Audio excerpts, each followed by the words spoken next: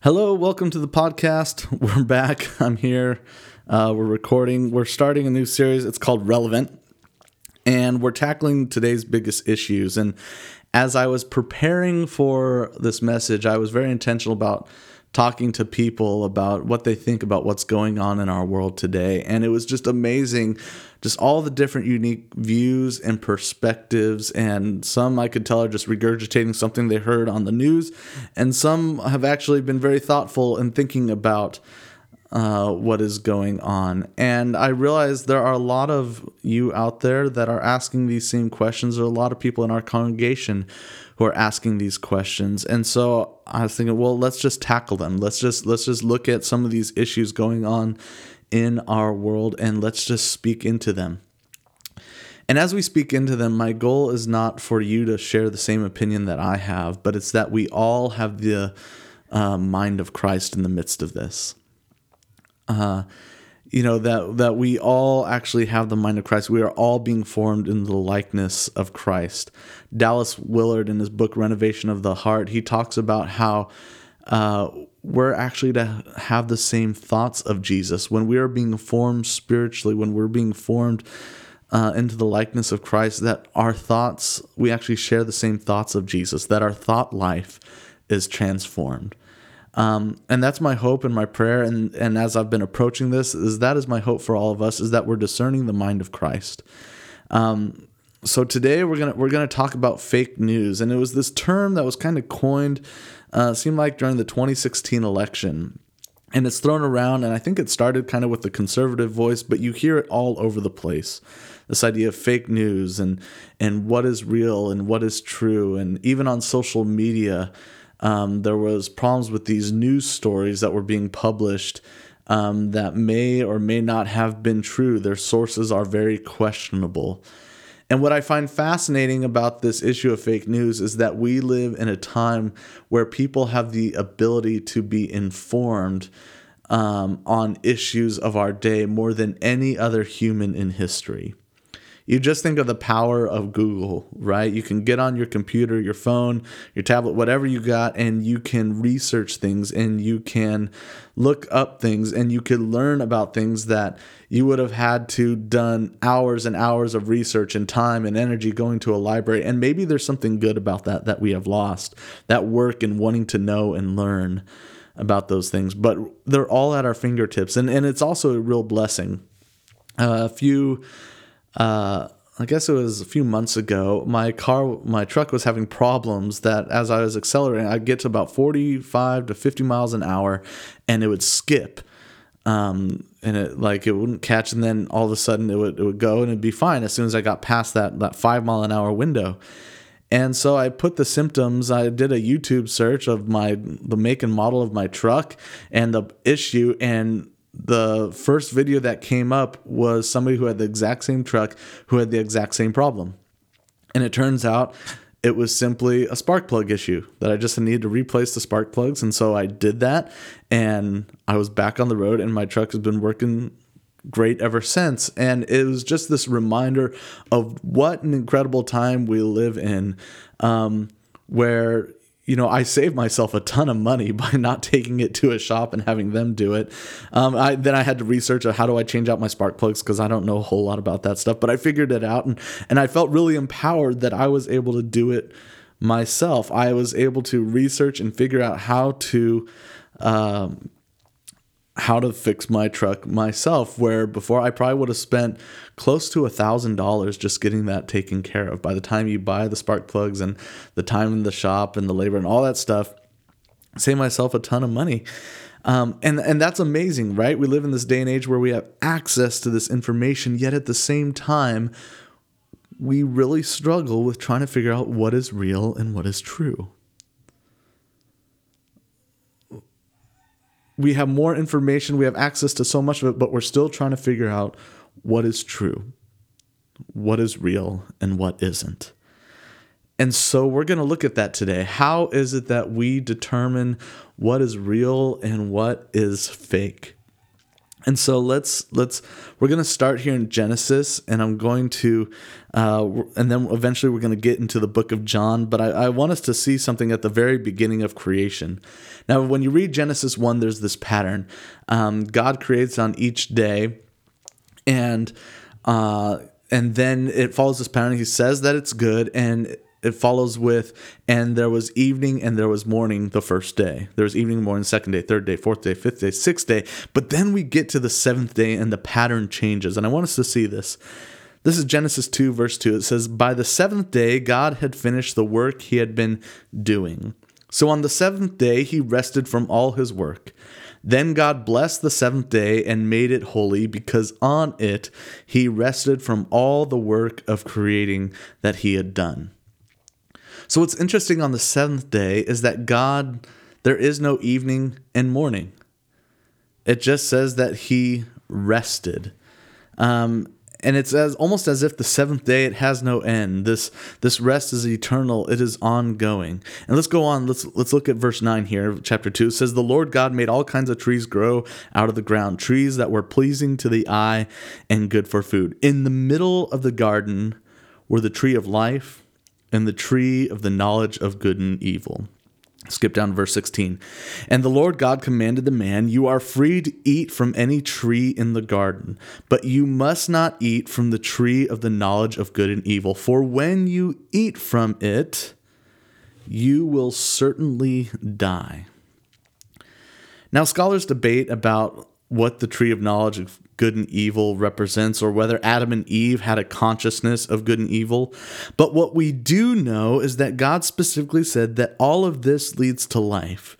You can participate in all of this stuff, but do not partake of the tree of knowledge of good and evil. It will lead to death. And if you think about how it is that we survive, we have to eat, right? If you don't eat, you will die. You have to eat. You have to consume food, and that food is then turned into energy so that you can go to work, so that you can play, so that you can do what you do. You have to eat to survive. And what God is saying is this over here will lead to life, and this over here will lead to death. And we live in a world with many trees, and many things promise the fulfillment of life, right? There are many things that are alluring, that promise life, that may not actually lead to life, right? Are you with me? Have you been there? There are these things that kind of promise that are going to enrich you and fulfill you, but they actually don't. Let's go on here to chapter 3, verse 4. And this is the conversation that the serpent is having with Eve. And this is the serpent speaking here. It says, verse 4, "You will not certainly die," the serpent said to the woman, "for God knows that when you eat from it, your eyes will be open, and you will be like God, knowing good and evil." And so this is the very beginning of fake news. The serpent is telling Eve, you're not going to die. In fact, you are actually going to become like God, knowing good and evil. I could imagine the first readers of this text. Many people attribute Genesis to Moses, and it was probably read by the Israelites who had been taken out of Egypt. And it's a story about origins. It's a story about how we got to where we are.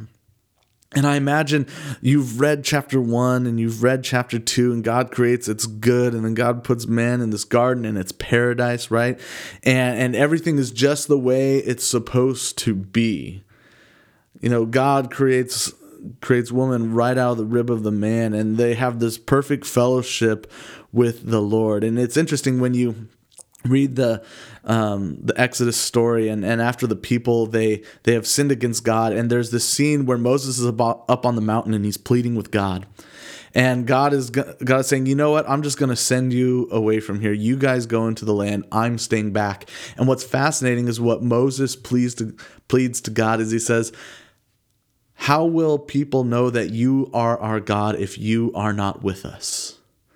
And so this idea of the presence of God with his people is the most important thing to the people of God, that God's presence dwells with them. And so here is Adam and Eve, and God, he rests on the seventh day. It's this ongoing rest. He's with his creation. It's paradise. And it's so important that we understand that for these people, the presence of God with them is the most important thing in the world.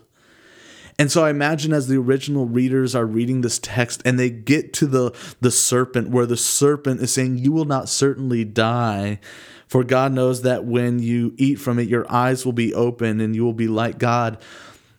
When we read this text, we should be screaming inside, because we know what happened just before.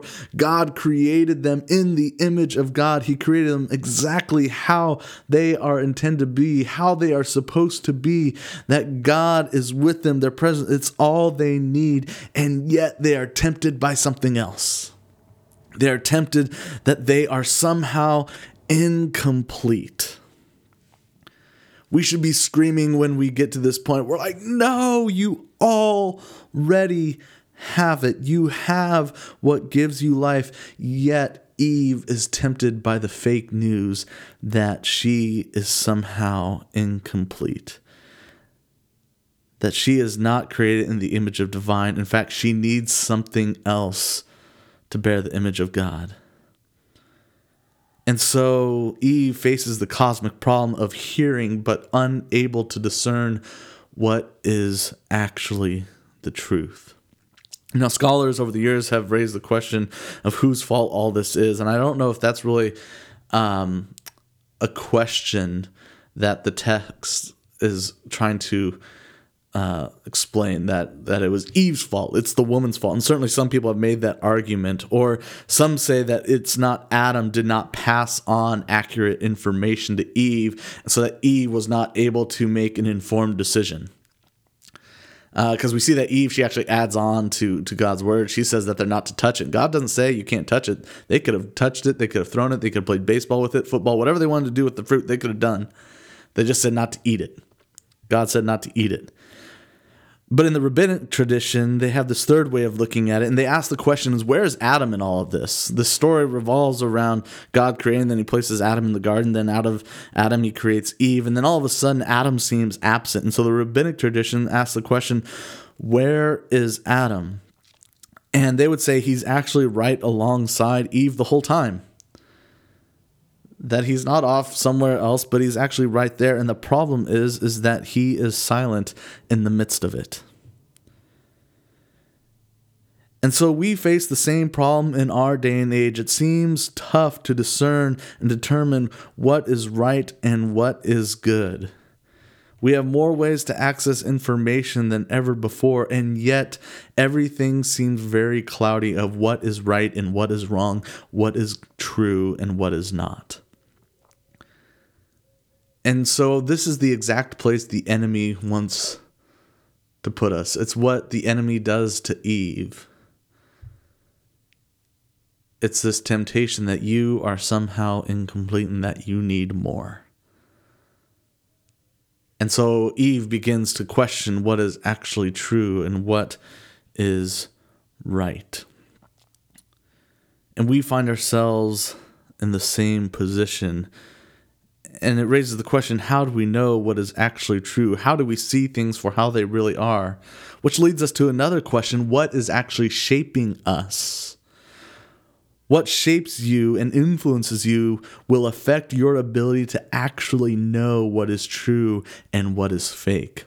So let's look at the Gospel of John, because we see this issue rise up again in John, and Jesus confronts it head on. So the scene, we're going to look at John chapter 6, starting in verse 14 here in just a second. But prior to this, Jesus has just performed this incredible miracle where he's fed 5,000 people. And so Jesus, this is what Jesus does after that. It's kind of fascinating. After the people saw the sign Jesus performed, they began to say, surely this is the prophet who is to come into the world. Jesus, knowing that they intending to come and make him king by force, withdrew again to a mountain by himself. This is a very pivotal verse, and it kind of sets up the tension of this scene here, is that we have this group of people that have been formed a certain way in the world to believe that the world works in a certain kind of way. And so here Jesus is, he's performing miracles among them, that they're seeing things that they have never seen before, and they're correct to say that this is the Messiah, right? This is the prophet that was to come into the world. This is the one who is to set things right, yet there's a problem. They operate in the world, they want Jesus to operate in the world the way that they see how the world works. See, the core belief of these people is that Jesus needs to rule as king over them in their way that they understand kings to rule and reign. And I think that this idea has kind of been formed in them from their history and their culture. You know, in Israel's history, they've had a history of kings.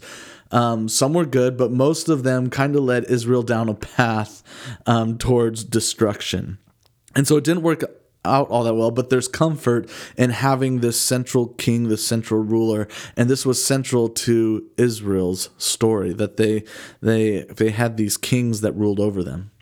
But then there's also the Roman Empire model in which they live under, and they are ruled by an empire that uses force to keep people in line. And the belief is, if we just had the right person leading this, then we would all arrive. We would all have what we want. We would be the people in power. And so it's interesting, the way that they are informed by what Jesus should do is by their culture around them. By what's going on around them is what informs of how this Jesus should interact with the world.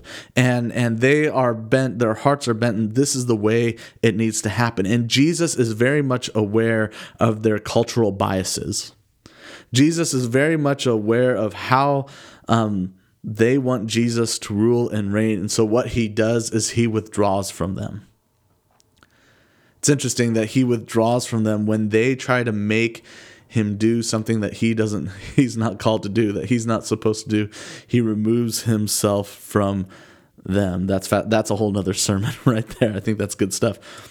But then there's this interaction. They end up catching up with Jesus. Jesus walks on water, and the crowd catches up to him on the other side. And here's where the dialogue picks up. And Jesus answered them, "Very truly I tell you, you are looking for me not because you saw the signs I performed, but because you ate the loaves and had your fill.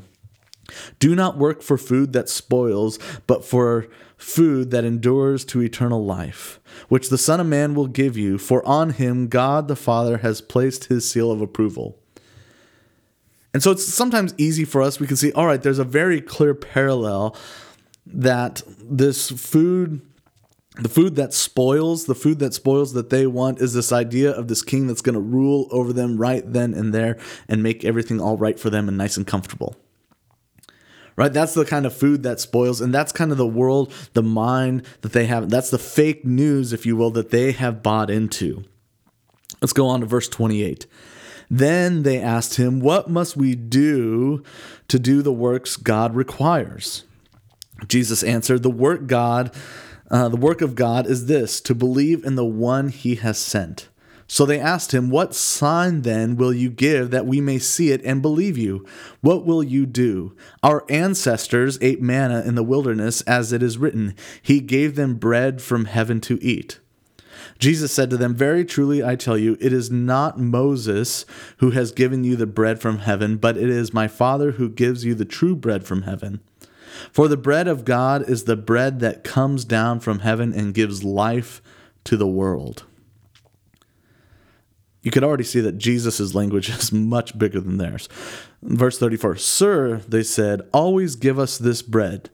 Then Jesus declared, "I am the bread of life. Whoever comes to me will never go hungry, and whoever believes in me will never be thirsty.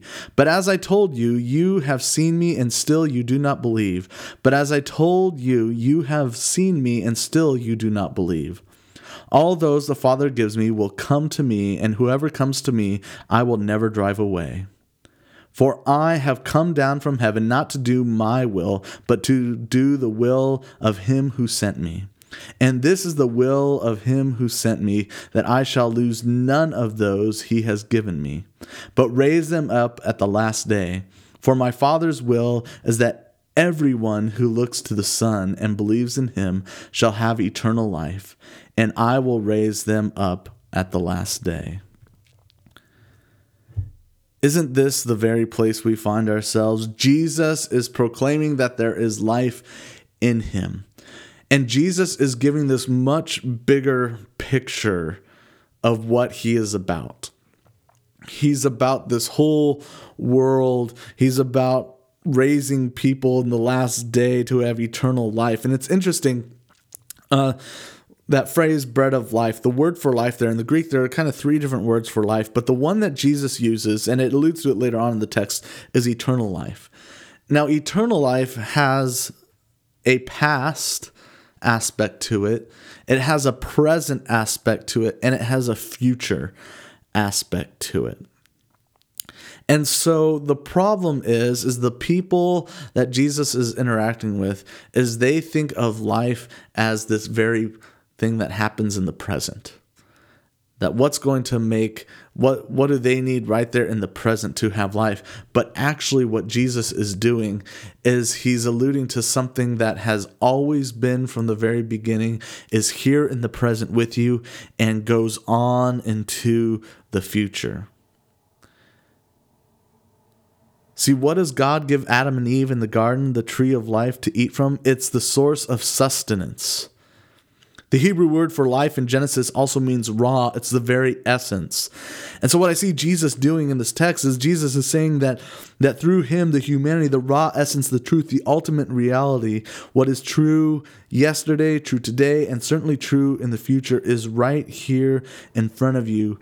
And what he is about doing is far bigger than becoming your king the way that you see it. See, why is this hard for them to hear? They were the ones who wanted him to rule as king and go and take over. And so what Jesus is asking them to do is something far harder and richer and far more eternal. Their solution is to go and make him king, but Jesus is asking something far, far deeper. He's asking them to re-examine where life actually comes from. When Jesus talks about he himself is the bread of life, he is pitting against their view of where life comes from and where life actually comes from. They have been formed by fake news. They have been formed by this alternate reality of how life works. And what Jesus is asking them to do is to re-examine where life actually comes from. And that's really hard when you have been formed in a certain way of seeing the world, when Jesus confronts you and asks you, where does life actually come from? See, the crowd is the victim of fake news. They have bought into the story about power and authority and ruling over people with the belief that they will receive life through power. And so the question for us, I think we have to examine where life actually comes from. Where do we receive life? Where does that actually come from? Where are the places we're looking for it? And I want to highlight 4 ways, and these are outlined in a book called Embracing Exile by Scott Daniels. These 4 aspects, he calls them stories that people live into. And I believe these stories are the places where people look for life, where they look for meaning, where they look for depth. And I think these are very common in our culture today. These are these common stories that we buy into, that we believe will bring us life. And the first one is this: it's the success story. The success story is about accumulating wealth and power and pleasures and experiences. Now, it's interesting, when I look at the millennial generation, I'm kind of on the back end of the millennial generation. The success story for the millennials isn't necessarily in accumulating more, but it's accumulating more experiences, pleasurable experiences. This is played out in sexuality. This is also played out just on Instagram, right? It's about who can have the most experiences to post and to share. And it is a measure of success by how interesting the story you post is. That's the success story. Is that what actually leads to life? I think we need to examine what Jesus is asking us to examine. Is that where life comes from? Is that what brings you life? Is that everlasting? Is that eternal? Or maybe there's the nation story. And the nation story is people who find their primary identity within a certain culture, race, or language. The things that matter the most in that story are wealth, power, expansion, and stability of one's nation. And so this is a very popular story. Many people have lived and died embracing this story. And it points to our desire to belong, to have identity because we are lost. And we're going to talk about patriotism next week.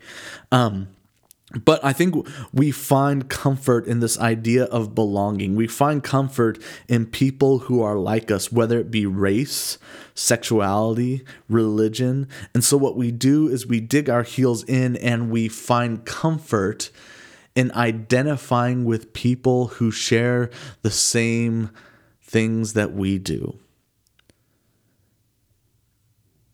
That they have this common thread, and we actually believe that maybe this brings us life because there is this comfort in numbers. Another story that I think we live that we think brings us life is the humanist story. And has become very popular in this day and age. And the point of this story is that it's to help humanity become better. And while there's much to admire about the story, in the end, it's not rooted in anything deeper than let's just try to make tomorrow better than today. Right? I think that's kind of like the branding of technology companies. The promise of technology is that we will advance, we'll become more advanced, better in the future. We're helping humanity move forward, but ultimately it ends up in despair because it's not rooted in anything. And then what happens is some of us, we actually live out all of these stories. That it's not that we just live the success story or the nation story or the humanist story, but we live them all out at the same time. We mix and match and we put them together, and it creates quite a cocktail, doesn't it? We might even mix in some of the Jesus story in there. And I was having this conversation with somebody the other day, and they were asking me, how do we reach people when people are all over the place? Doesn't it feel like that? When people are all over the place, they're influenced by the success story, the nation story, the humanist story. They're living out all these things, maybe with a little Jesus thrown in. And you can see how when we live out these complex narratives, when we believe that all these different things will lead to life, that if we just do this, then we will have life, it makes it very hard to discern what is actually true. It makes it very hard to discern what is good and what is bad. What is real and what is fake. So how do we, who have been formed by so many competing views, discern what is true and what is fake? And it comes to what Jesus is calling these people to do. They have to re-examine their life and ask, where does life come from? And as an evangelical Christian, friend, Quaker, I believe that our lives have to center around the story and gospel of Jesus, the good news of Jesus. That our lives have to be intimately formed and transformed by Jesus. And that we believe that Jesus is the one that transforms us. Jesus is the one that forms us. Jesus is the one who gives us life. The same way that Adam and Eve made the choice to be formed by something other than what gives them life, we are given the choice to enter into this life-giving story of God. That is what Jesus is calling his believers to at that very moment in John. He's inviting them to feast on him. He is the source of life, and he wants to be the center of their garden. See, the Genesis story is our story. We have all eaten from the tree. We have all bought into the fake news of where life comes from. And Jesus is calling him back. He's saying, I want you to feast on me. I am the source of life. Let's go back to Genesis for a moment. After Adam and Eve sinned, they cover themselves. They find themselves hiding among the trees in shame and patching together their own clothes, and they're afraid of God. Maybe when we look to the success story, the humanist story, the nation story, we mix them all together, it's our way of hiding ourselves when we realize our own nakedness. And we're just trying to make it better. We're just trying to find a way to deal. We're just trying to find a way to cope with this life, the challenges of this life. And what's fascinating about after Adam and Eve, they cover themselves, God begins looking for them. And he asks this question. He says, where are you? This isn't about a physical location, but it's about their state. It's about your state. It's about our state. In the midst of all of this mess, where are you?